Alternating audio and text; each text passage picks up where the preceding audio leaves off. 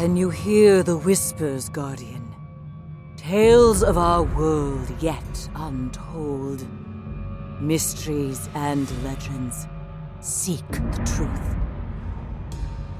And when you have found it, return and share with me these ghost stories.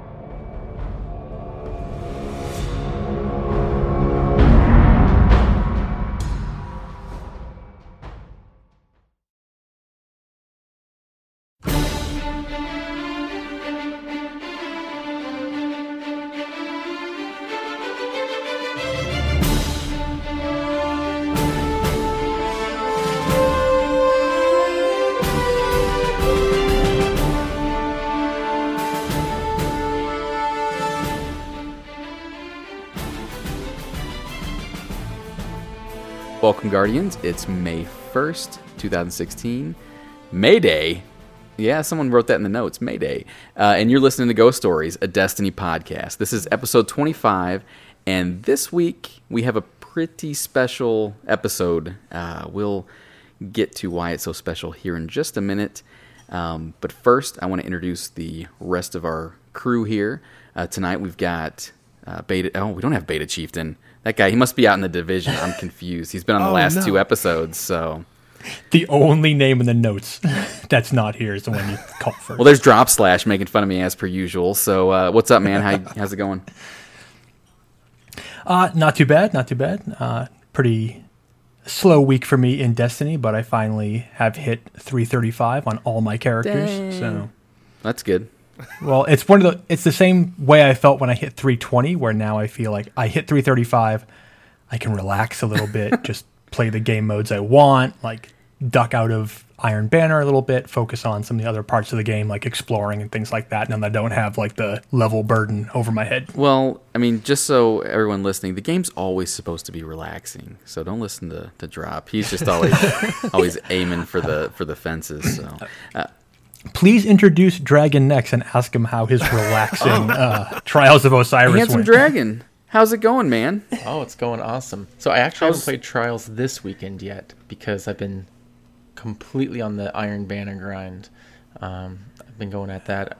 The clan we're in, Uprising Dads and Uprising Rogues, we compete in the clan wars for Destiny, and so we get pretty competitive with that with Uprising Warmind, and it's a nail biter right now, and so we got the whole clan just pulling all-nighters pretty much going after it, so it's pretty exciting.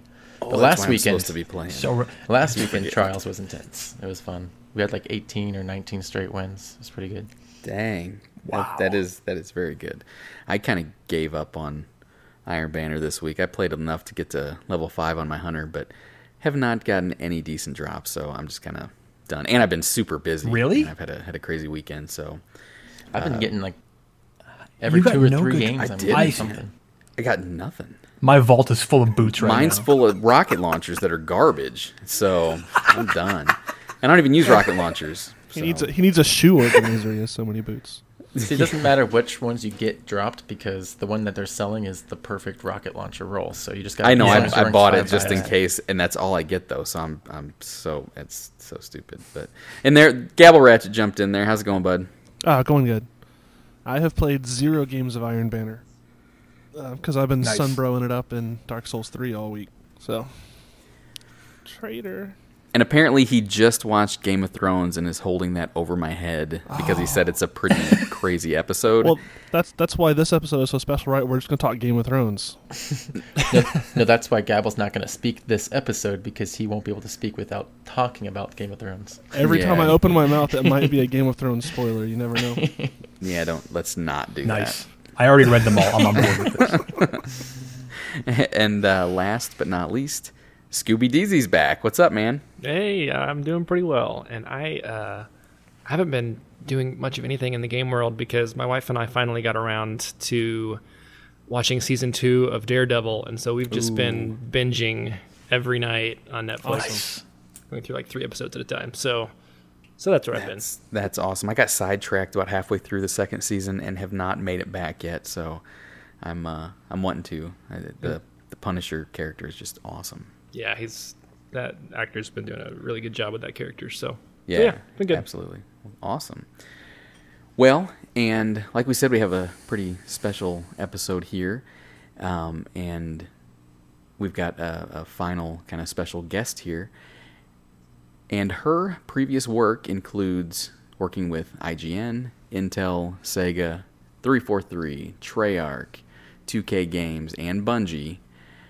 She's an amazing voice actress, and most of you will know her from her work in Destiny as Eris Morn. It's our pleasure to introduce Morla Gorondona. How's it going? Hello. Hi, everyone. How's it going? Good. It's great. Everything's going. It's going See, there's great. that awkwardness I said was going to happen right there. It's like, I've been looking okay, forward what do we do to it. Just get it right off the bat. It's going great. I've been playing a little bit of what I like to call like box Tetris. I've been moving, so just trying to find how everything fits into new spaces, and it doesn't fit.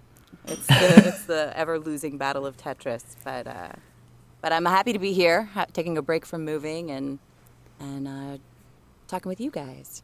Yeah, that's awesome.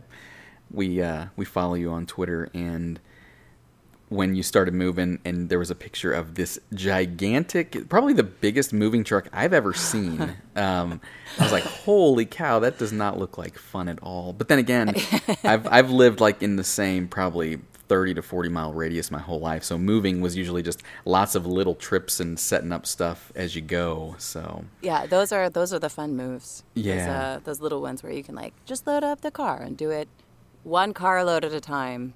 But not this one. This was a big one. This was like a state to state jump or something, right? Yeah. It was a Washington to Southern California move. So big, quite a big yeah, one. for sure. So basically, Canada to Mexico, essentially. So, well, we're going to get into this a little bit and talk about some of the work that Morla has been a part of, both as a voice actress in some of the games that we are all familiar with and some of the stuff she works on outside of gaming. But I want to talk about probably one of the most important jobs, and that is that of a mother.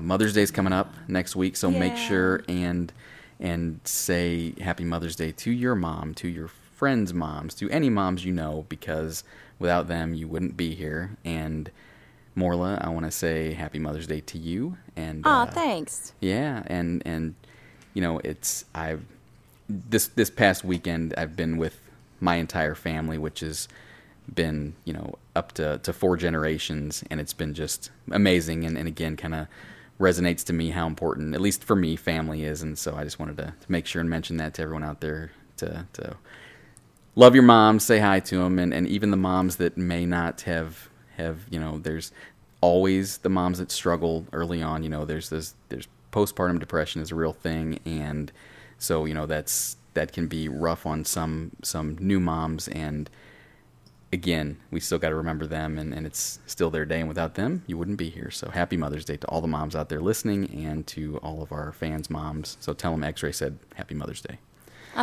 All right. That's so really, it's sweet. Do you want to name? I them will. all So individually? okay. So you guys just Happy hang on Mother's for the Day next like episode 3 where hours. you just name moms. And You follow us All on the Twitter. moms. You guys- all the the name of your moms, mom. you know. you got, We're famous video game moms. I love all the moms. So, are you guys done making fun of me again? Can we proceed? No. We're good. All right. For now. For now. Man, so we've got a list here of some of the stuff that you've been involved in. I'm going to go through and I'm going to name some of these Okay. games real quick, and then we'll jump into some of the Q&A stuff. Sure. So just again, because some people may not have gamed much outside of Destiny or been involved in What? any of these other games. Yeah, I know. It's some people No, get stuck it makes in- sense. I totally get it. I understand how that can happen. So it looks like here recently you've been involved with Call of Duty Black Ops 3 as True. Erin Battery Baker. Yes. And what kind of character is that? She's a badass. She's a real badass. She's a specialist. She is the youngest of 5 and the only girl, and everyone in her family is in the military, and she's carrying on the legacy, and she is badass. That's the best way to describe her. Well, that's good with a name like Battery. Was that Yeah, like that's what I was battery thinking. or When you say that. 9 Yeah. volt battery? And I won't do this for I won't do this for everything we have listed here, but just the kind of the big names that we kind of recognize. So you also did Lieutenant Quan in Halo Spartan Strike, obviously Eris Morn in Destiny, The Computer in Sev Zero. Now, what's that one? So Sev Zero was Amazon's very first game ever, and I was lucky enough to be the AI in that. It was nice to be a part of that. Nice. That historic moment.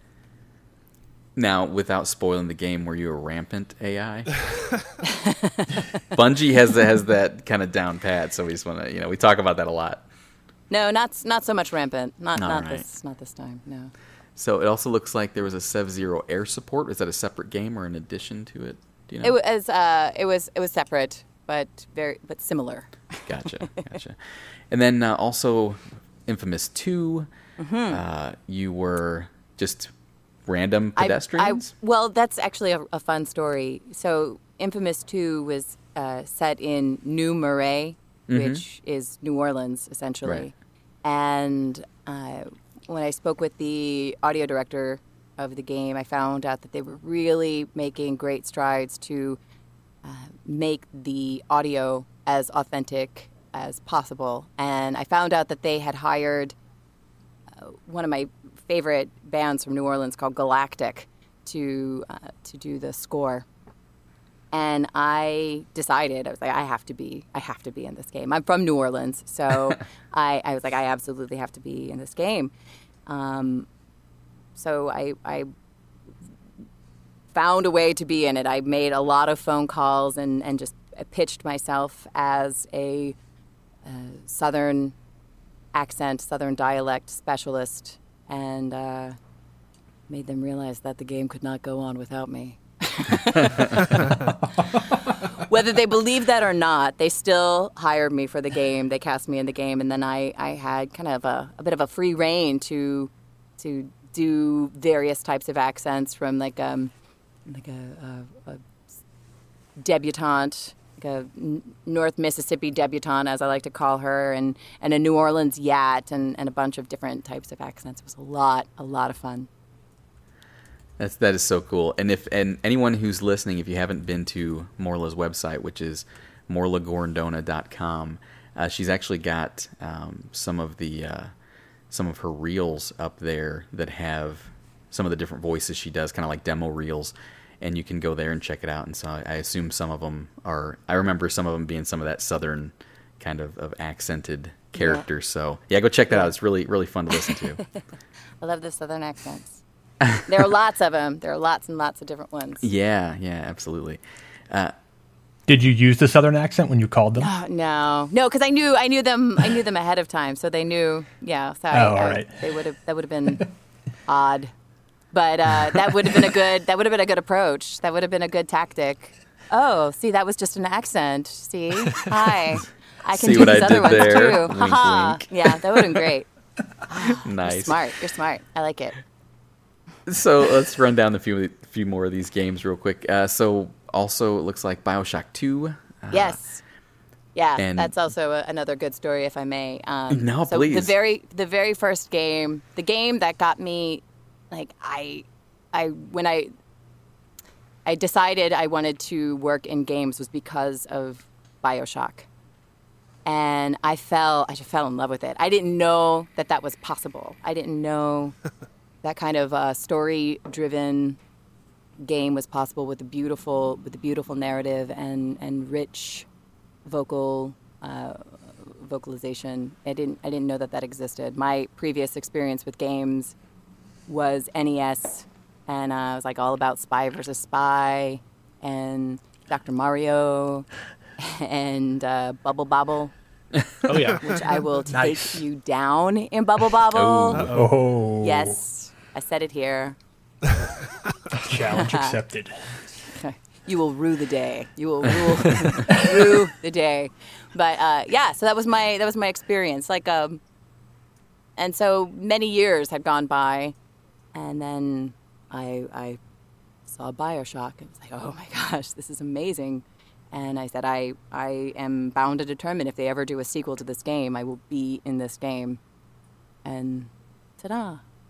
Ta-da, there it is. I got to be in the game. That's amazing. I mean, the way you talk about it is just inspiring to say, you know what, I'm going to be in this, and then I go do it. I mean, I'm sure that there's probably some I'm not going to call you out on it, but I'm sure there's sometimes you said, I'm going to be in this game, and it didn't quite pan out. But it was a little bit like the road unpaved before me in that situation. I went to a lot of conferences, and it's part of it's just like meeting people. That's kind of part of when people ask me how do you get into games? Like, you got to meet the people who make the games, and just be yourself and get to know them. And so I did. I was at Austin GDC, which unfortunately does not exist anymore. They had a really great audio track there, so it was almost as though it were game audio GDC. And I befriended some people there, and it turns out later on that one of the people who I met there wound up moving to the Bay Area when I was living there as well, and he wound up being the casting director and voiceover director for BioShock 2. So, yeah, it just did. It just kind of, there's your path. There's your path to your destiny, right there. Oh, path to destiny. I didn't even mean to do that. That's so funny. Yeah, path to destiny, exactly. That's awesome.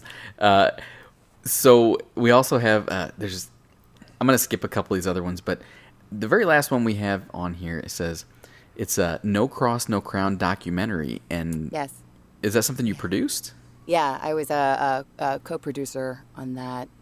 It was gosh,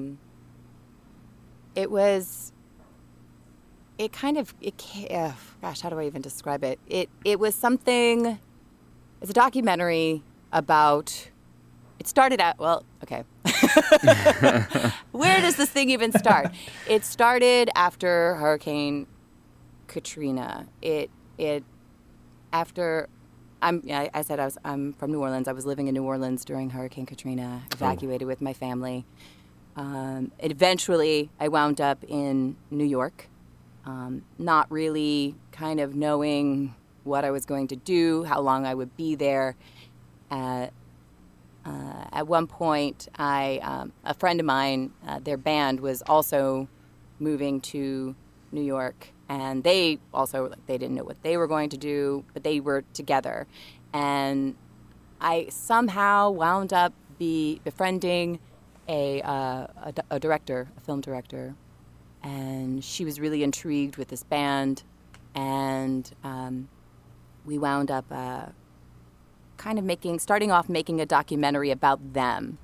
The band is called The Public. And the name of the documentary was We Are the Public, and it was set was trying to find out what happens to a New Orleans band that isn't in New Orleans. The New Orleans sound is so definitive. Now, they're not a New Orleans style band, but it's often said that you can always tell a New Orleans band by the drummer, and the drummer is obviously from New Orleans as well. So they were a big part of like the indie music scene in New Orleans, and they wound up in New York, and we were just kind of following them around. And then when that ended, it became a very small documentary. When that ended, we decided, well, there's a bigger story here. There are lots of other musicians, lots of other bands that are displaced, and the larger story is what happens to New Orleans music when it doesn't have a home. What does it become? How does it intermingle with other forms of music? How does it what does that turn into? And eventually, we actually wound up being able to get back to, and I was able to move back to New Orleans a lot sooner than I anticipated, fortunately.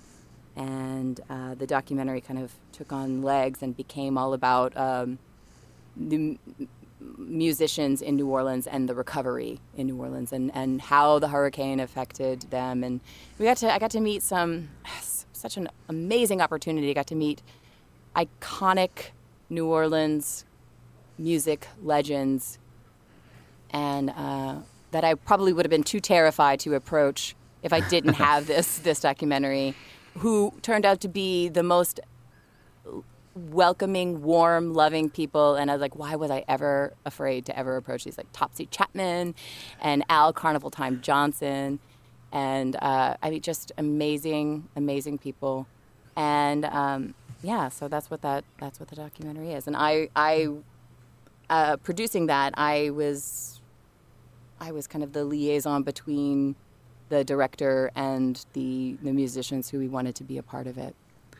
That is great. I mean, that's something that you don't really think about, is when something like Hurricane Katrina happens, it pretty much just shuts down that place for an extremely long time. What happens to that kind of culture that is in that area? And New Orleans, of all places, is so unique that it's like, how does that live on? Or, I mean, you know it's going to live on when as the community rebuilds, but what does it do kind of in the interim, and how does it survive, especially, like you said, some of those smaller bands that I'm sure struggled extremely during that time. That's so neat. Is there somewhere we can find that? Because I'm like, that's a good question. That's a really good question. We'll have to talk about that. I'm sure there is. I'm sure it can be. I have a copy. Well, all right. I have a copy. No, it was, we didn't know. We didn't know what was going, we had no idea where we were going to be. We didn't know how long any of us were going to be away. Best projections were 5 years. Like, New Orleans isn't going to return until, like, infrastructure-wise, like 5 years. And worst case, we were like 10, 15. Luckily, we were all able to return home. Not all. I shouldn't say all, because a lot of people still haven't returned. But I should say myself, I fortunately was able to return a lot sooner and be there. And I felt like it was some of the hardest time of my life and some of the most amazing time of my life being in New Orleans. Post-Katrina, it was, indescribable. Exactly. Indescribable. There's no words, right? Yeah. It was pretty remarkable. I was doing concert production at this time, so I produced shows in New Orleans, concerts in New Orleans pre-Katrina and then post-Katrina. Really? So I sort of wow. Yeah, so I had a firsthand view of sort of how that landscape changed and how the people and the environments change. Is really kind of striking and fascinating. But I find this documentary really interesting just because music is one of those things that survives things like this. It's like houses fall and culture adapts and landscapes change, but music survives through all of this. So it was fascinating just for me personally to watch how the music scene sort of changed and evolved and adapted pre and post this. So this documentary sounds fascinating to me. It was there were a lot of brave people. People were, despite everything, people were just like, we have to get back. We have to no one knew what the recovery was going to look like or sound like. And we just knew that we had to be there and do something and find out what normal is, what is new normal. What is new normal? Yeah. And so that's what we did. That I applaud you. Awesome. That is great. That is so neat. You didn't start off as a voice actor, right? Your formal education is in theater, and correct. Is that? I mean, what made you pick up theater from the beginning and then move kind of to a different path? Oh, I think the first play I ever did was in first grade or second grade or something, and it was one of those things you hear people talk about, like you were bitten by the bug, and that's exactly it. I auditioned, I got the part, I did this play for however many weeks, and it's like, yeah, that's it, I'm done. That's exactly what I want to do, and I think. after that, I took ballet, and I studied cello for a while, and I did a bunch of other things that were very public facing. But the whole time in the back of my head was like, yeah, but I'm going to work in theater. And much to my mother's surprise, she's like, yeah, I thought you were going to play cello. I thought you were going to be a ballet dancer. I thought you were going to do all these other things that you were doing in the meantime. I was like, nah, I was just biding my time doing this other stuff until I had the opportunity to work in theater again. And so, yeah, I got my BFA in theater and moved to New York, did a lot of improv in New York, which I think actually it's very valuable. I think it's valuable just in general to have that kind of that nimble way of thinking about words and yeah, just think about words differently and playing with them. Studied a lot of Shakespeare, which I think also was very beneficial to me, just in general, but also for VO as well. Studied a lot of stage combat, and which surprisingly turned out to be very helpful to me in VO in ways that I wouldn't have ever imagined. But yeah, I think the big change for me was when I was so insistent. I'm going to work in theater. I'm going to work in theater. It's noble. It's pure. It's what I want to do. And then I left a message for my agent, and the voiceover agent overheard it, and she's like, "Nah, she's got to be in voiceover." I was like, "Oh, okay." So she just kind of took over. And I did a lot of commercials at that time. So it was very like getting the script as I'm walking in, and for auditions, getting the script, walking in, making big decisions is something that you learn in theater. Is like you have to make really big, bold decisions, and then taking that and then refining it for a very intimate space, and not relying on reaction, and just making that adjustment. It took time, but I guess that's how it started. But I didn't really commercials they were beneficial, certainly, but creatively fulfilling, not so much.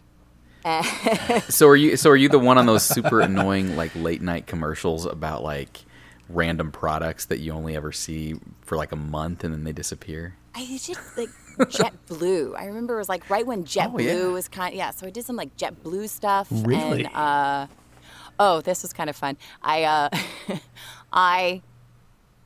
you remember what is it called? Oh my gosh. Celebrity Deathmatch. Celebrity Deathmatch. Oh yeah. Yeah. Okay. Well, it's not as cool because I didn't get the part, but I was one person away from being the voice of Bjork in Celebrity Deathmatch. Oh my gosh. Yeah, that was a lot of fun. Just auditioning for that was fun. So yeah. I'm sure it's. But so Nice. I didn't have a whole lot of exposure to animation. Maybe if I had at that time, I would have gone a completely different way. It would have gone something completely different. Maybe I would have found the creative fulfillment that I wanted from that. But when I was introduced to BioShock, then it became like, oh wow, this is all this stuff that I learned from doing commercials and some narration and things of that nature with this boundless opportunity. Like I'm not limited by physical form. So it's even better than theater in that regard, because I don't have to fit a type. If I can make my voice sound like the thing that they want, then I can be that thing. So it was amazing. It was definitely a huge paradigm shift. Well, we mentioned some of your clients in your introduction, and we just learned a few more, like JetBlue. I'm sure are listening. I'm sure our listeners will dig up those JetBlue commercials. Good luck. Good luck finding that. You'd be surprised. Our listeners are diligent. So with these, now that you've, and this is sort of an amazing story, like a voicemail message leads to VO work. So continuing that path, how did you end up getting involved with Bungie and Destiny? I feel like I'm just telling you all these stories of like these amazing, ridiculous, unbelievable circumstances that just kind of unfold. And this is just another one of those kinds of situations. It's one of those circumstances.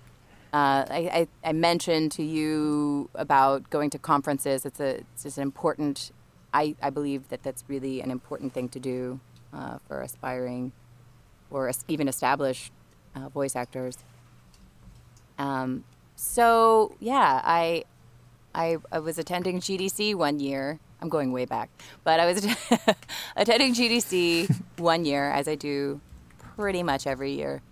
And one of the sessions that I cannot miss, that I will not miss, is the Game Audio Network Guild demo derbies. There's a music demo derby, and there used to be a sound design demo derby. Now it's kind of like an interactive / sound design demo derby.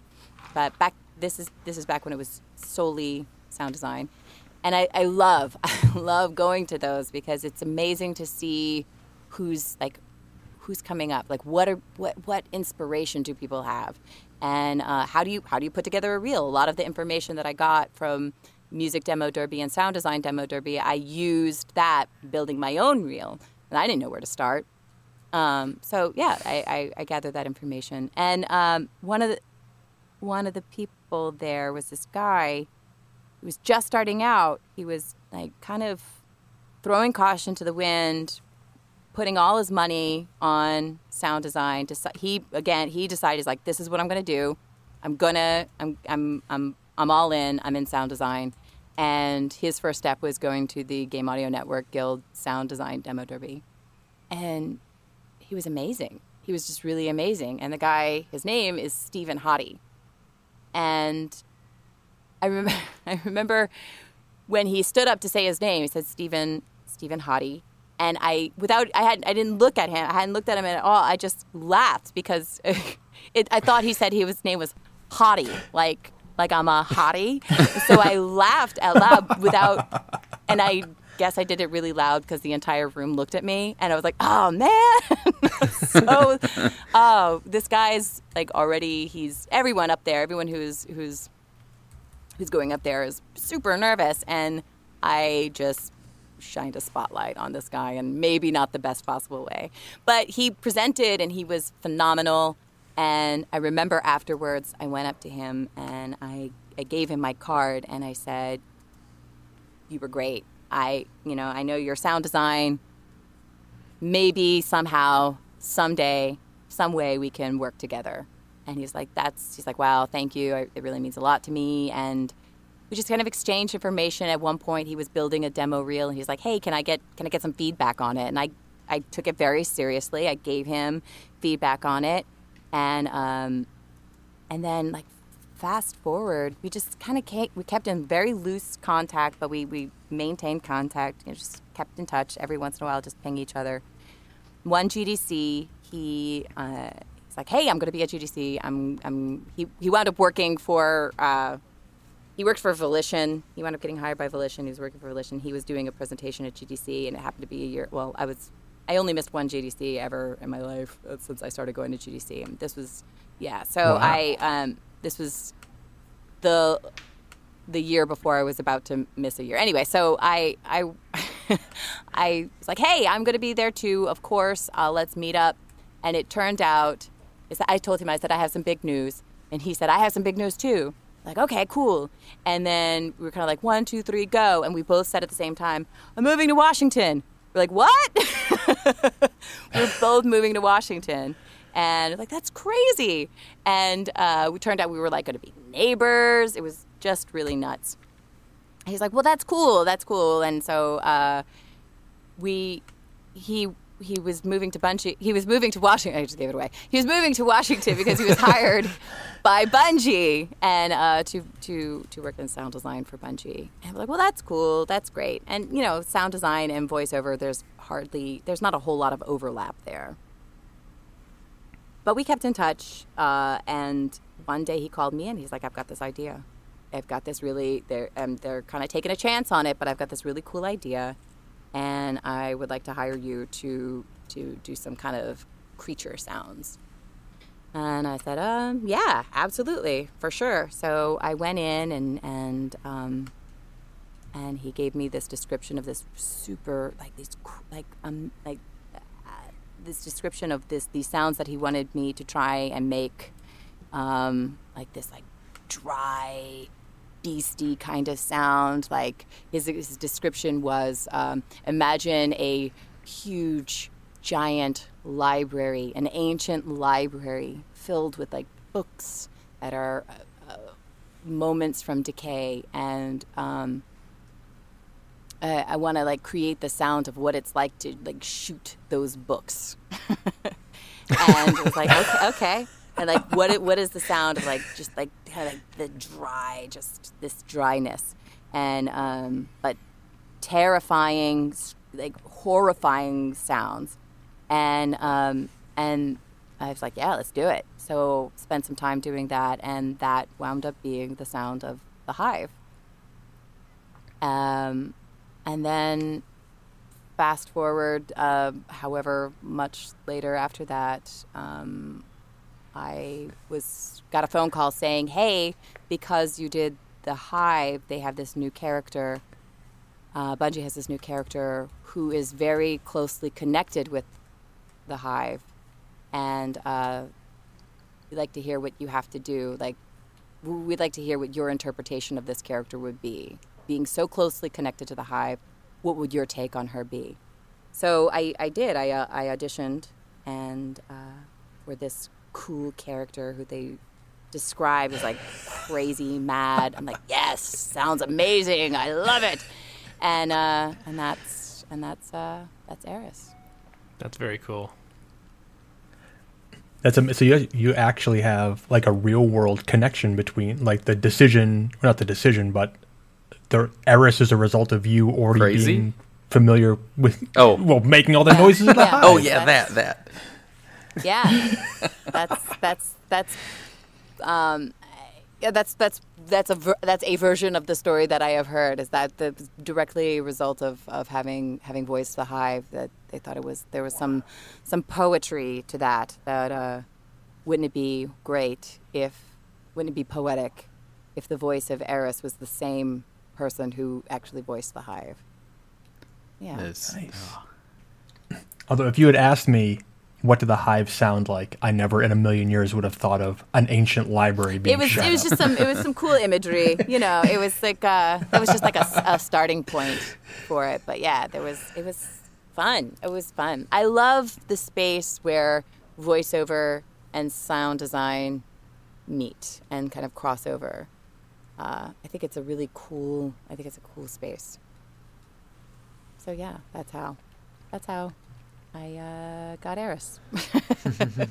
Nice. So we know you did some other sound effects, I guess you could say, with weapons and things like that. Did that happen all kind of during the same time you created? Yeah, that was all from that same session. Mm-hmm. Do you know if there's any guns specifically that got your track, or is it kind of just a? Oh, I don't know. I don't remember. I don't know. I'm just waiting for the people in the audience to start doing audio comparisons. What guns sound like Hive? And then they're gonna sound swap your actual voice to gunshots and then make a video. More or less the sound of Thorn confirmed.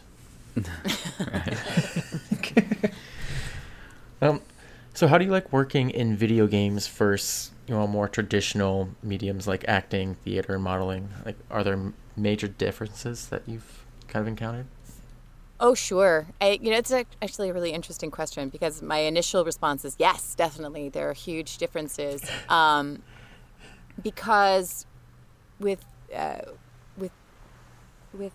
stage acting, there's someone to act off of. There's it's different every time, because what your fellow actor is giving you may change slightly, which may change the next thing you say ever so slightly. It's very alive. It's very scary in that regard, because you never know what's going to happen, but exciting. And there's a huge rehearsal process, so there's a lot of time to develop a character and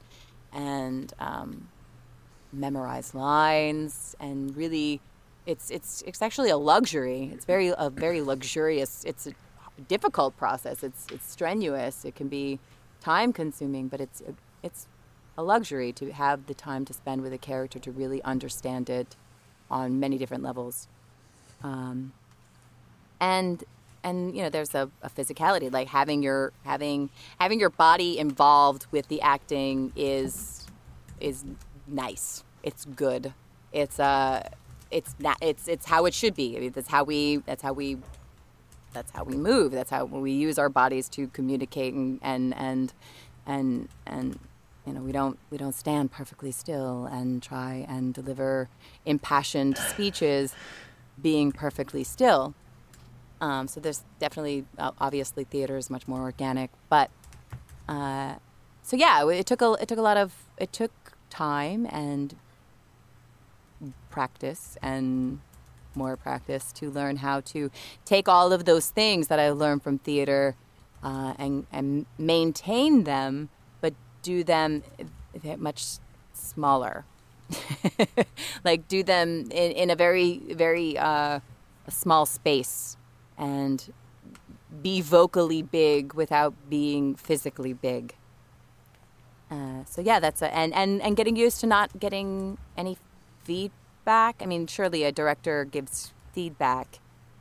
A good director gives feedback, but not having that immediate response from your fellow actor, and not having that rush of response from an audience. So that takes some getting used to, for sure. And I say that, but one of the things that I was actually having a conversation with some fellow game voiceover industry people, we were having a conversation about. It's interesting that as video games move forward, they're actually becoming more like theater. Developers are building in rehearsal process, and they're getting scripts out ahead of time. And there's things like table read, which usually are associated with a theatrical production. And with PerfCap, there is the reintroduction of physicality. So it's kind of interesting that it's coming full circle. So initial response is, yes, very different.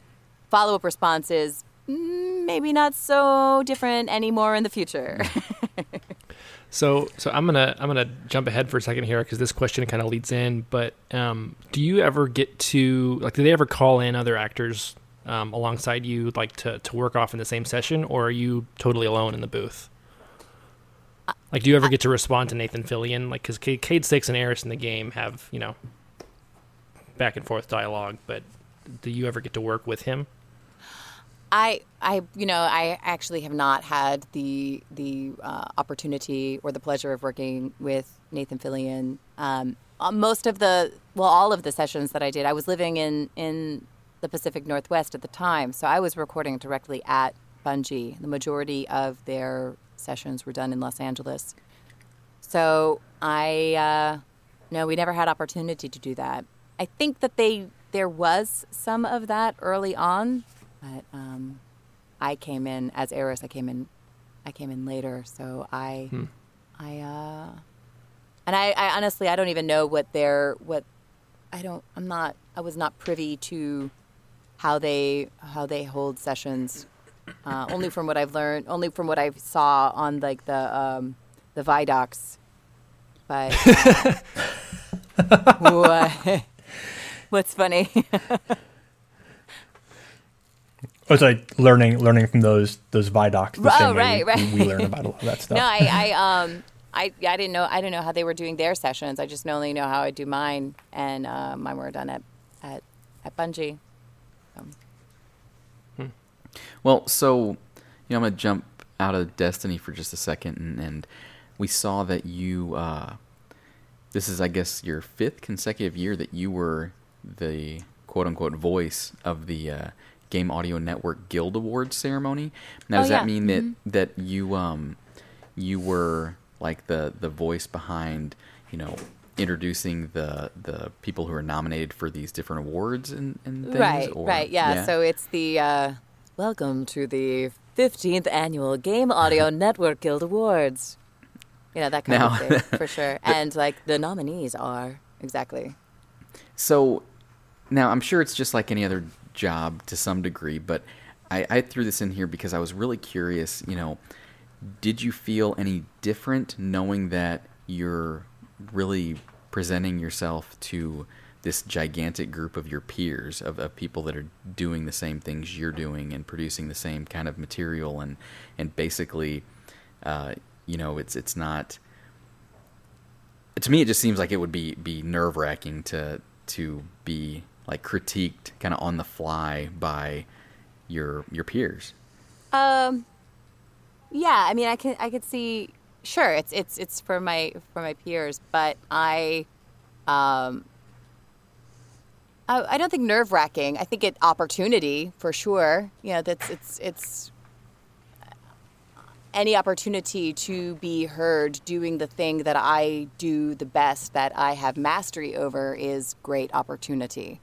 So, yeah, I mean, definitely. And I know that I would want to say even that the work that I did on Resistance Burning Skies, even though it was nothing like that announcer character at all, I became friends with the person who was in charge of casting for that game as a result of the work that I did for the Game Audio Network Guild Awards. And she would tell me, she's like, gosh, I just love that voice. And so I always think of that voice whenever there's an opportunity, and I think that there's even a remote chance that it'll fit. She's like, I just want to put you into that. So I worked with her a couple of times as a result of that what I did for the award ceremony. So yeah, any opportunity. It's not. I don't think it's nerve-wracking because it's what I do. It's not scary. It's maybe more of that challenge to kind of prove yourself. No. I don't. I guess I would feel that way in my career. As an X-ray tech, or when I was still shooting films, it's like, if I'm being evaluated by, or I'm teaching new people or showing people who I work with what I'm doing, I'd want to do a better job and I'd try harder. And I guess maybe I don't think I'd be as nervous. I guess it just seems like your line of work. I think that there might be a sense of it, the voice of the award ceremony is like, it's not the focal point of the award ceremony. So I think that there may be a tendency, or there may be an inclination to be like, oh, I'll just say the lines because it's really simple. It's not very character driven. It's not like dynamic script or anything. It's just me reading names of developers and the names of the games, and so I can just do it, like almost phone it in kind of thing. But the drive, the push to that is like, well, it's twofold. One, these are developers and publishers hearing their names at an award ceremony, which is very important to them. So of course, I treat each one as like it's like these little treasures. It's like, here I get to say the name of the developer, and I want them to feel as though I want them to know that I know that it's special. I want them to feel as though their name is being elevated, right? That the name of their game is being elevated. It's not being thrown away. This is important. And the other side of that is that anything worth doing is worth doing well. So, yeah, just give life to that. That's so great. Now, do you think after 5 years that let's say the voice changed, do you think people would walk in and go, "Where the hell did Morla go?" I think so. Actually, I think people have come to know that that's like that's what I've been doing it for many years. People know that that's my voice, and I think they would, maybe not everybody would notice, but I think the regulars. Yeah, they would know. Yeah, that's neat. I mean, and I hope they'd be bummed too. Yeah. I mean, I know I was bummed when the announcer on The Price is Right changed after like 40 years or whatever. It's exactly like that. It's exactly. I mean, but really though, no. I mean, I could see how that is definitely a thing, because you hear these voices, and that's what sticks with you. You know, it's like they changed our Ghost in Destiny. You know, after the first year, and some people don't know there's a difference who just started playing, but the people who played with year one Dinklebot, Peter Dinklage voice didn't. You know, we know the change. We see it, we hear it, and it's definitely it feels different. And so, yeah, I definitely can hear where you're coming from. That's awesome. If it makes you feel better, X-Ray, I'm constantly judging you on this Good. podcast. Yeah, I deserve to be judged and belittled like I constantly am, so that's perfect. So, well, let's get back into some more Eris talk, because she's super creepy and very, very awesome. I mean, she's such a pivotal role in the series at this point, and so it's she was. Go ahead. But that's the thing, right? So Eris wasn't part of the original Destiny vanilla experience. But since The Dark Below, she's become so important. She's played a pivotal role in Dark Below and Taken King. Yeah. So I guess my question for you more would be, did you know that you'd be taking on such an important role, like such a critical story character when you first started? No, I didn't. I had no idea. I didn't know what. I didn't know where she was going to lead or how she was going to develop or I knew. I mean, just by virtue of the fact that I had a significant amount of lines, like, well, there's some gravity to this, but have no idea. And I was really just focused on portraying or developing and portraying this character and giving her some life and interest and making her compelling. That was my focus. You certainly did an amazing job in that. When they went through I think you had the lines in the script, did they go over like her backstory? I don't know, like we have other stories in the Grimoire cards that weren't voiced necessarily, but were those shared with you at all? The story, the majority of the story that I got was about going down into the pit, and that was what really that imagery that it conjured for me is what helped me develop the voice, like that falling into or marching into despair and marching into terror is what helped inform the character. And then aside from that, mostly it's getting information, backstory up as is needed. It's not necessarily always a great thing to give an actor tons and tons and tons of backstory when backstory is important for sure, but you kind of want them to create that themselves. Yeah, well, an abundance of backstory when you have some time constraints on how long you're going to be in session and how much is important to get the character developed is how much is needed to develop a voice is a question. Now, some people say that it's all information. All the information you can get is great. There's no such thing as too much information. Others have a different point of view. So it's finding that balance. So information was definitely given to me as needed, and as made sense. So, like when you're recording a single line, let's say just one of, Eris's, kind of shorter interactions.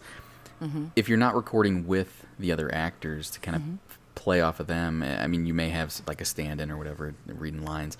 Do you record it, 4 or 5 different ways and then kind of leave it at that, and then it's they choose which one fits the best, or do you kind of exactly. So it's usually three versions of the line. Try to make them as different as possible while still giving the same message, if they're still giving the same intent. And sometimes it's half of one line and half of another line. It's half of one take and half of another take. And then sometimes it's this, here we'll record it this way with this information, thinking like you're about to go into battle, or you're like one step away from facing the bad guy in this particular scene, or you're about to and then they're like, well, but it may, for safety, we'll do one where you're 3 steps away, so your voice is not quite as shouty, or you're sneaking up on it. So they'll do different, and this is just standard for all video games pretty much. It's like, well, we'll just do safety just to make sure that we have coverage for every possible scenario or any possible variable. So here's a really important question. Did Eris's tragic backstory prepare you for handing out raisins to Guardians? Yeah, actually. Totally. Because it was great. Because it was so her, and it was just this ridiculous, it was completely 100% serious and ridiculous. Nothing changed about the character. I loved those lines. They were so great because it was the only way you can infuse humor to Eris was in that situation, right? Because it was so good. I was like, oh man, this is so much fun. I had a lot of fun with those. They were great. They were so good. I can't. They've given her a lot of. They've given her a lot of levity recently, which it's been really fun to hear that, and that your delivery has been amazing. So dead. It's like, what was the one about the are you wearing a mask? Right. Are you wearing a mask? I can't tell. I'm blind. I mean, it was so good. I am bidden to give you dried fruit candies. I mean, come on. So good. So good. So good. And then the description on them is what? Why? Yeah. That was fun. I still got mine. Good. Oh, saving those forever. Good. So do I. Good. Yep. I like it. I have no idea. Don't ask me. I don't know, but good. Yeah. Well, they gave us raisins, and we really can't do anything with them. Right. So, yeah, if you kept them where everyone's kind of hoping there'll be some secret Eris thing.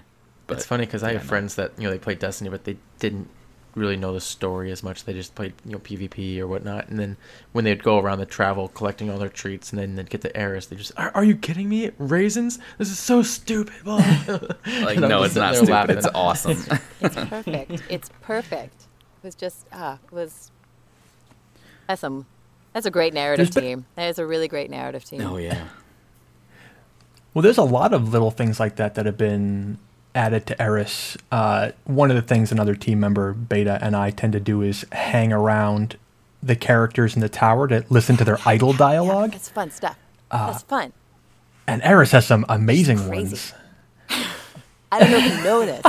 She's nuts. Or is she? Yeah, exactly. Is she? So I'm going to jump off here. Something we just found or just read or I read that Drop / posted a little bit ago. There's this quote from Lenny James, who voices Lord Shaxx, and it was basically asking him some questions about his involvement with the voices for Shaxx and everything. And it's kind of funny. I want to read this because it's pretty humorous. I want to see if you kind of have the same feeling or if it's something that might be unique to him. But he said, my experience of Destiny and being Lord Shaxx is every 4 months or 5 months, I get a telephone call to go to some studio, and I stand in a studio for 4 hours speaking lines that I don't really understand the relevance of, but apparently they're very important. Then I come out of the studio and I go away. That's pretty much my experience of it, except every now and then when someone reminds me that there's a whole thing going on with my voice that I'm slightly disconnected from. So, I mean, I know that you're probably not playing the game and listening to yourself and doing all that, but is that kind of the experience you get? Is whenever they have this new content, they're like, "Hey, we need you to come do a few voices or do a few lines." No, I think my experience is going to be a little bit different. I'm a fan of Destiny. I play. I track with it. I love the Destiny community, and I just feel really fortunate. Like I like being. I feel like I'm kind of part of the Destiny community too. Like I'd be a member of the Destiny community even if I weren't in the game. I feel like I track everything really well. So I think I know when things are coming up or and I think I have a pretty good understanding of what to, or I don't know, like what I understand the significance, and I'm really grateful. I'm grateful for my role, and I'm grateful to the community, and it's not in the least bit insignificant to me at all. I'm highly aware of it, and I'm very grateful. That's so great to hear. And I mean, there's so many big names that I can definitely understand where you get a Nathan Fillion or Lance Reddick or Lenny James who don't necessarily have the time necessarily to dedicate, or even maybe the desire to be a part of the community as a whole. And as much as I've seen you involved, at least on Twitter and some of the other events you've been a part of, it's pretty amazing. I applaud you for that, staying within the community. And I heard you on Aim Assist Gaming back for the breast cancer awareness charity event. That was so much fun. That was a great time. Yeah, that was really cool. And you were there with, I forget her name, but she's the Lita Cosplay. Yes, she's so cosplay. Cool. Mm-hmm. She's yeah, so cool. And we were like neighbors. Found out we were like, whoa, we're cool. We're neighbors. Ooh, that's creepy. Yeah. No, and this is no slight to any other voice actor who chooses to be or is not to be involved with the the game outside of the work. I mean, there are games that I've worked on that I don't follow as much. There are games that I've worked on in my past that, like, oh yeah, that was fun, and if anything else comes about it, then that's cool. I think definitely Destiny and Black Ops 3 are ones that are like, yeah, I just I love these games, and I track it. I want to be. I'm invested in the community. I'm invested in the teams that make them, and I love the Bungie people. They're good people. When I go to visit, it's like family. It's like meeting up with friends and hanging out with family. It's cool. So I'm in. I mean, I meant no disrespect to any of the other voice actors that aren't as involved. It's just so refreshing to hear from those that are. It's really I think kind of unique. Yeah. Well, there's also, I mean, by virtue of Eris's role in the story versus something like Shaxx. Like, if you never go into the Crucible, like, you'll only ever hear Shaxx in passing. But, you know, Eris's voice pops up everywhere, you know, in story missions, in the tower, in quest lines. Like, you have to go and talk to her a lot. So, and she says things like, again, just because I've spent so much time listening to her idle dialogue, it's like, you run past her and she'll be like singing a nursery rhyme about the hive, and it's just like, that's one of my favorite lines. That's one of my favorite. The 1 little 2 little 3 little hive, I've killed so many. No, lie. That one. Is that the one you're talking about? Oh yeah. Yeah, that's a good one. Yeah. So you can play the game without experiencing a lot of Shaxx, but even if you just came in the Taken King, Eris is a major player. She's a huge part of the story. Yeah. So are you recognized more for Eris now? I mean, just because of I mean, you're her, you know, essentially. and so as much as you're involved in the community, are you recognized, you know, in public for being that voice for that character?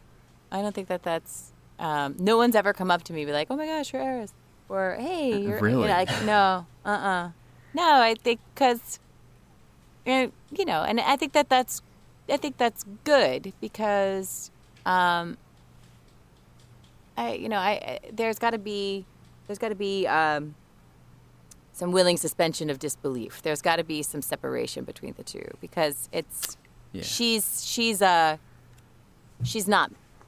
me, you know. So it's good. I like that. There were, you know, I don't think I'd want to be. I don't think I'd want. I mean, I appreciate appreciation.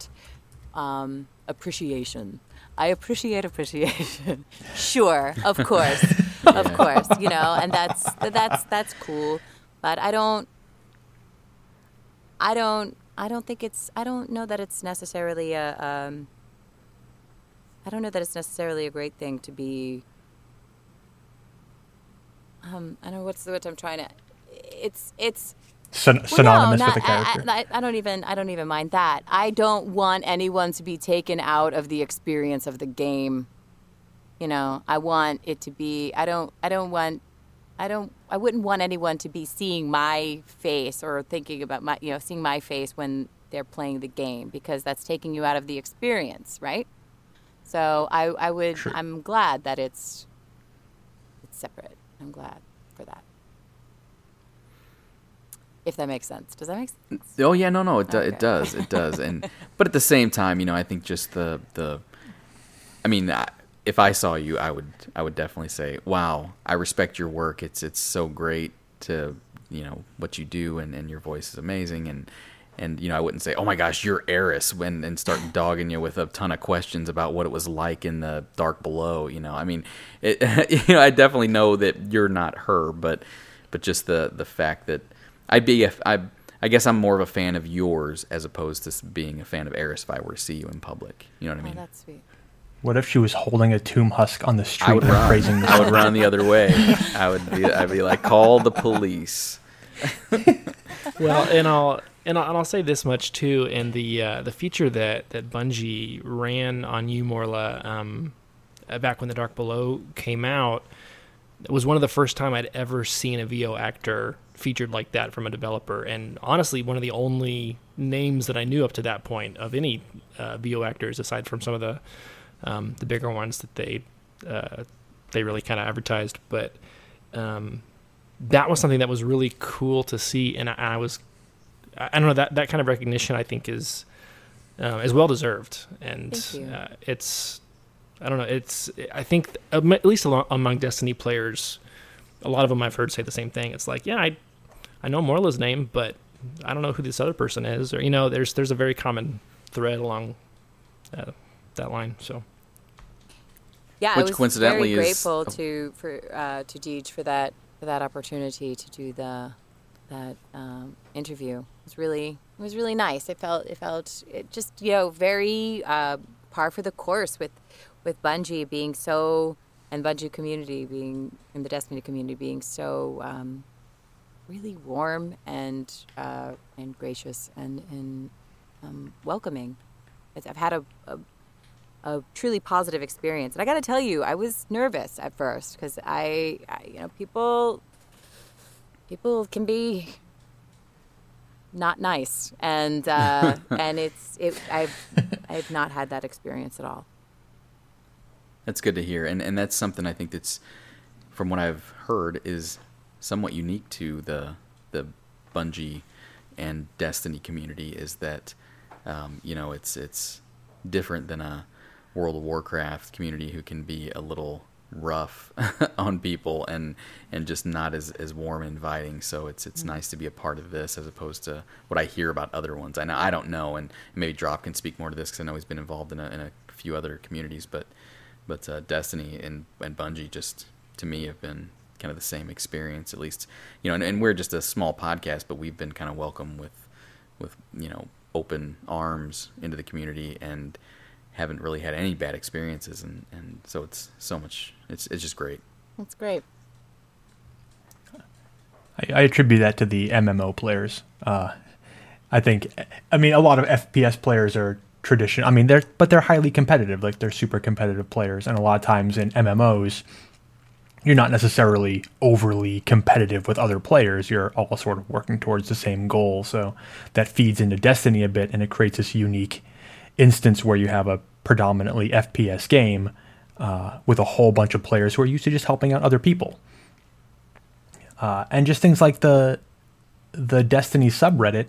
I mean, I think most of us are there many times a day just because it's where new things get discovered, and it's where people like the Crucible Playbook subreddit and the Lore subreddit and the regular Destiny subreddit and the raid secrets. Like, there's a community that's willing to like share and talk and help people out with things. And yeah, there's the fair share of like saltiness and complaining a lot of the time, but ultimately, the more people in the community who are sort of strong and moving forward and having a good experience with the game, is sort of like elevates everybody's experience. We help people out with the lore, I guess, right? Yeah. I just realized we did that. That's pretty awesome of us to do. Pat.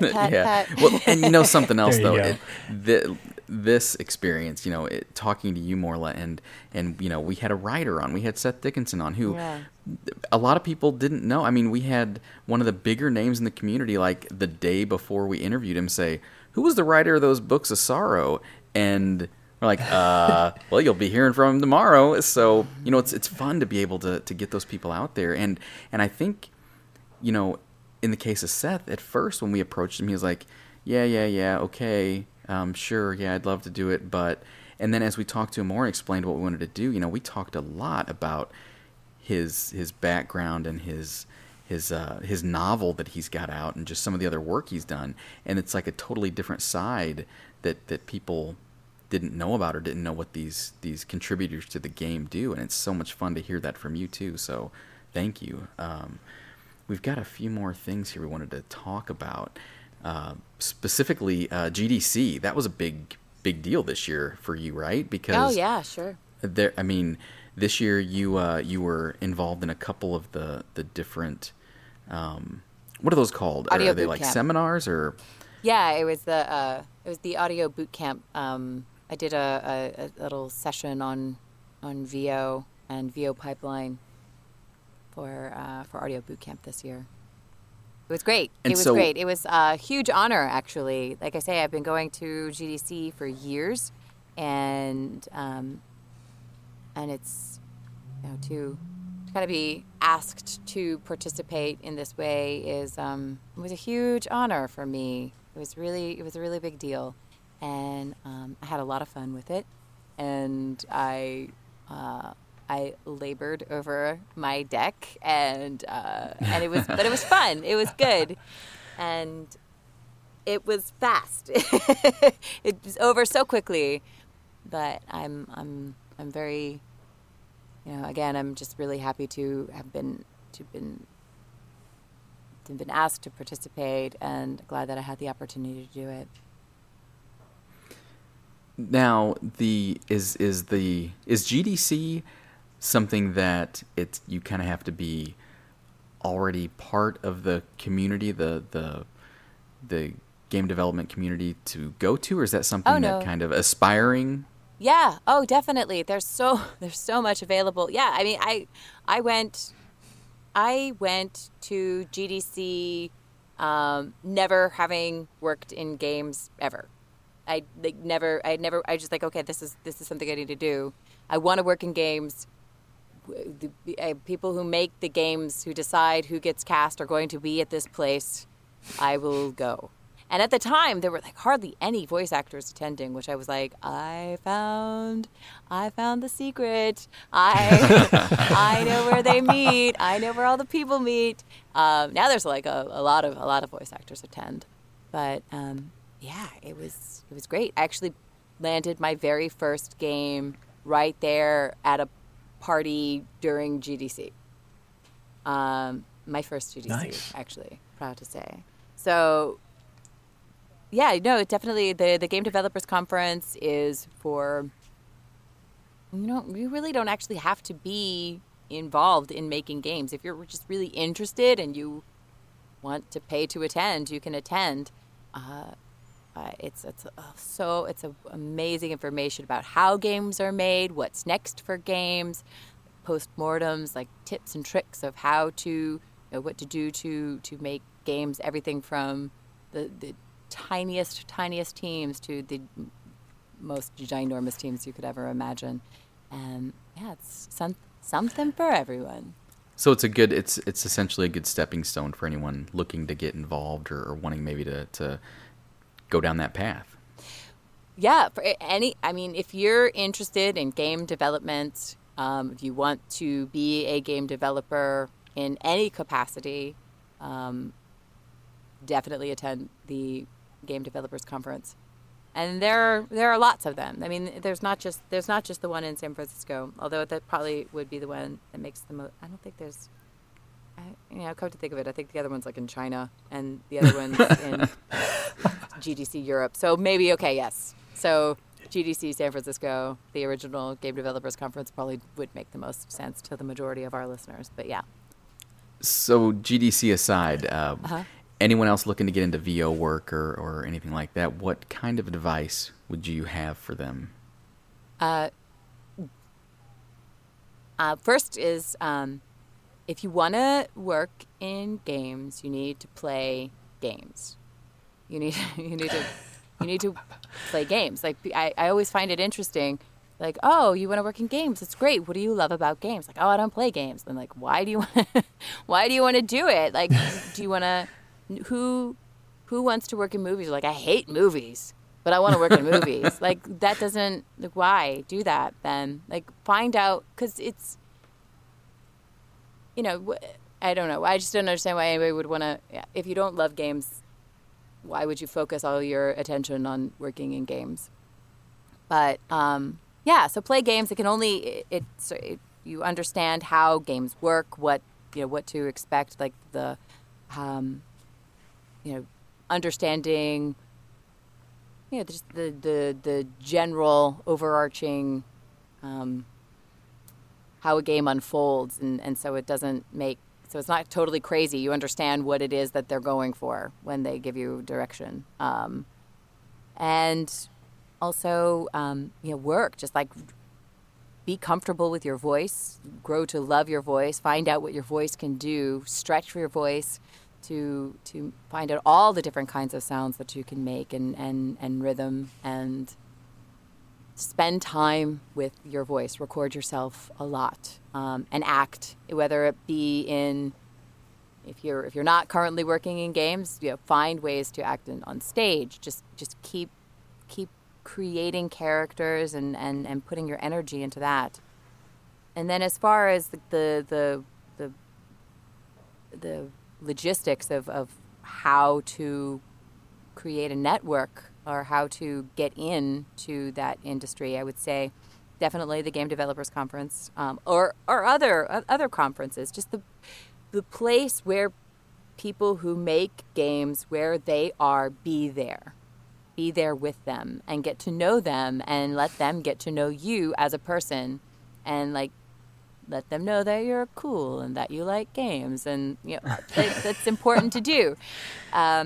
So PAX or Game Sound Con is another one, which generally it's a conference that happens. I think mostly it's just happening in Los Angeles these days, although there have been conferences I think there have been some in Seattle and maybe some in New York too. But yeah, GameSoundCon.com, and you can find out where the next conference is going to be. And what else? The Game Audio Network Guild. It's a great place to meet very, very specific. It's so niche. It's Game Audio Network Guild. It's exactly what you want to do. You want to be in games. You want to be in game audio. You want to network. It's a guild. Go for it. So there's a whole guild for it, and you could join that. There are different membership levels and meet people. Oh, and here's the one: if you are a student and you if there's like a game, people who are interested in making games at your school, like people who are making small games even, or any size games, like get to know those people, like get to know people who are not yet established, who are just coming up. Get to meet those people, and you can all grow up together. So yeah, that's my stuff. That's what I got to say about that. No, by all means. I used to produce video trade shows and conventions, so I've done like GDC and PAX and E3 and Gamescom, and I'll echo the same thing. Like, yeah, to get out there and talk with folks. Like, so I work with Harmonix Music, sure. so I'm familiar with the audio tracks at GDC. Come out and talk with people. I can't count how many people I have met just through like GDC or especially at PAX, just a chance to sort of hang out and talk with folks and learn about what they're working on and cool projects that they're doing. And it's a great way to just sort of meet people who are just all like really passionate and interested in the same things that you're working on. Every game that I've ever worked on, ever, has been the result of meeting them at GDC, meeting somebody, and like not even knowing that they were going to be in any kind of decision-making capacity. Just meeting people at GDC and through the Game Audio Network Guild. Every game. That's awesome. I mean, this has been so great. I know we don't want to keep you too long. We don't want to wear out our welcome, but I can't say how much we appreciate you coming on and talking to us about what you do and the kind of your origin story, if you will. I like that phrase. It's always fun to use that for superheroes and for awesome people. And you're one of those people. You're amazing. We love what you do. And what? Wait. I have one more very important question.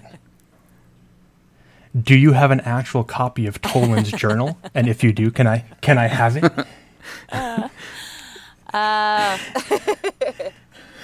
Uh-oh, maybe one of those questions you can't answer. Uh-oh. Okay, Next.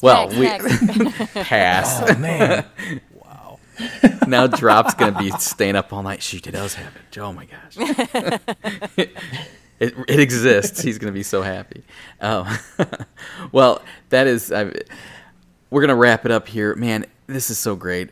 I could just keep drilling you with questions. This is amazing to hear about the industry kind of and the fun stories that are involved with you making it into some of these games and just so much fun. This is awesome. Thank you so much for joining us. It's been a real pleasure, and thank you for creating this great environment and making me feel so welcome. And thanks for having me. Yeah, so if you want to check out Morla's website, you can find it at morlagorondona.com. She's also on Twitter. and it is at actor_Morla, and she always has some fun, unique stuff to say. Now, I got to point out, because a while back, you had made a post. There was I think it was, who was that? Was she an actress or a UFC fighter or somebody? Oh, yeah. about the Metroid thing, right? So there was this little post. Yeah. Uh-huh. Yeah. And you posted something. I'm like, oh, wait a minute. She doesn't fit the role as well as Morla does, because the original Samus Aran was a redhead, and I posted that little pic, and it just so happened you changed your Twitter pic like the day before, and you were standing in the exact same pose that Samus does at the end. It's so fun. I was crazy. I'm sorry. I got to take credit for that, because I thought it was a pretty cool find. Right, because Ronda Rousey said that she wanted to portray Samus in a film, and I was like, oh man, I would say that I could take her on, but it's Ronda Rousey, so I'm gonna let this one slide. Yeah, exactly. Otherwise, like you gotta fight me for it. She's got my vote for Captain Marvel if Marvel is listening. Oh, I just found the post. We'll have to link it in the show notes. Yeah, it was pretty awesome. But yeah, so you can find Morla on her website, and it's got some of the stuff that she's done and appeared in. And again, go check out that her demo reel on there and listen to some of the amazing voices. You wouldn't be able, if you heard them not knowing it was her, you'd be like, who in the world made that voice? Because some of them are really cool. They're awesome. Now one more thing. Sorry. Okay. Does Aeris have an accent of some sort? Does what? Does Aeris have an accent some sort? Yeah, I always get this kind of.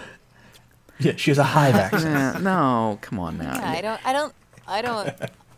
It just comes off as like. I feel like there's. I don't think of it as an accent per se. It's just like it's just the way that she has new this, world. Like, the placement of her voice is like, I don't know. It's not very. I think they would call it kind of like a. Like vocal people would call it like a mid-Atlantic. It's very non-accent kind of thing, but very pitched, very low. Nice. Give me chills. All right. Well, I think that's the reason why Aeris has become such like a popular and fan favorite character. Is just the amount of character that's been imbued into her, especially through your voice acting. Is people love Aeris, like they either love to hate Aeris or they love Aeris, or even like people like me, and I've made no secret in the past of considering her a highly unreliable narrator when it comes to the actual words she says. But she captures everybody's audience so easily just because of how much personality you sort of breathed into her. Well, I mean, it's and credit goes to Bungie for sure for creating such a compelling character who they made it easy for me for sure, just visually, and the script, her lines, her narrative, her backstory. It was just just kind of one of those things again. Like it's just unfolded right in front of me. It's like, yes, this makes perfect sense, and they did an amazing job giving direction and giving beautiful words and an amazing, compelling, visually stunning character as well. And you buttoned it all up with an amazing voice, so thank you. Thank you. So, all right, well, that does it. Thank you for joining us, and thank you to all our listeners. We hope you enjoyed our little chat with Morla, and we will see you all next time. Thanks, everyone. Hey.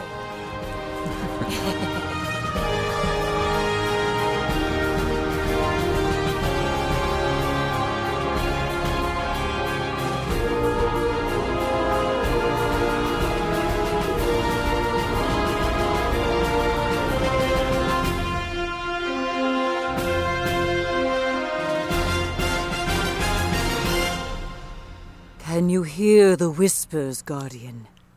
Tales of our world yet untold. mysteries and legends. Seek the truth. And when you have found it, return and share with me these ghost stories. Yeah? Bravo. Oh, gosh. Was that yes. good? Yeah? Good? All right. Amazing. Okay. Wait. Was that fast enough? Were you recording? Me? Yeah. Yes. I was. No, I did. I didn't turn it off. I've been recording this whole time. I know. I was just kidding. Yeah. Sorry, guys. Peace. That's all you I'm get. out. Anyway, done. No take back. Suck it, losers. No third take. Sorry. That's great. I can do it in a totally different character too, just for fun. Oh, yes. I want to hear more. I love, yeah. Like what kind of give me what's something that you'd want to hear? Like What's your- like a sorority girl? Oh, God. Yeah? Oh, God. Should I? Okay.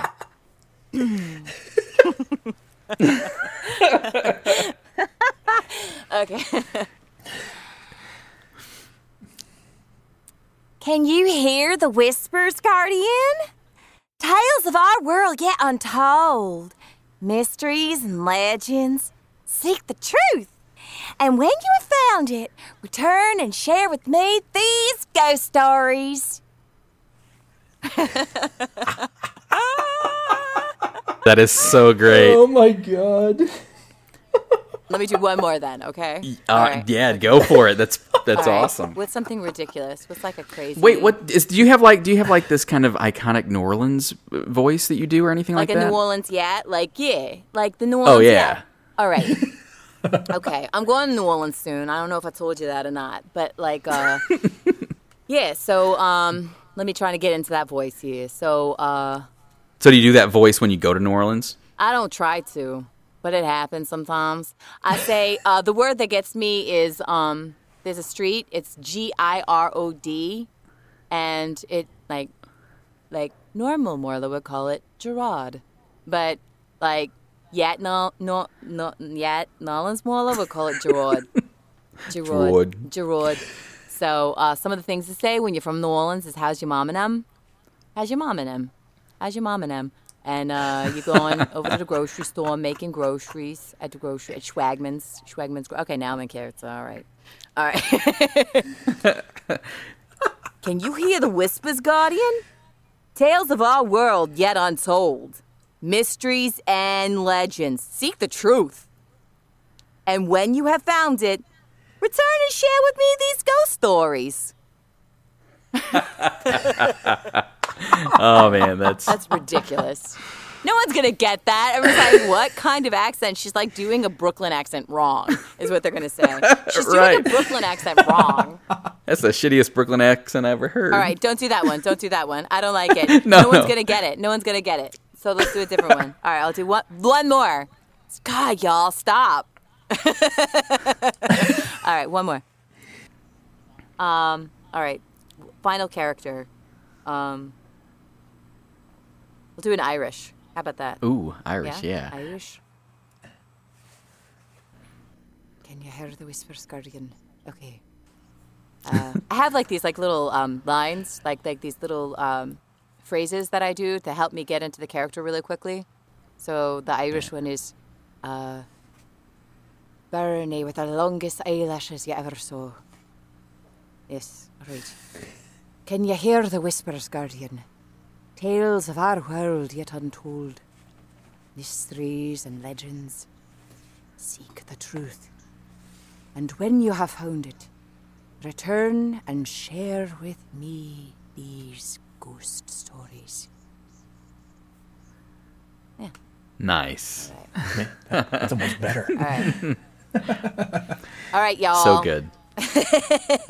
Thank Fun you. times. Thank you. Thank you so much. It was a lot of fun. Had a good time.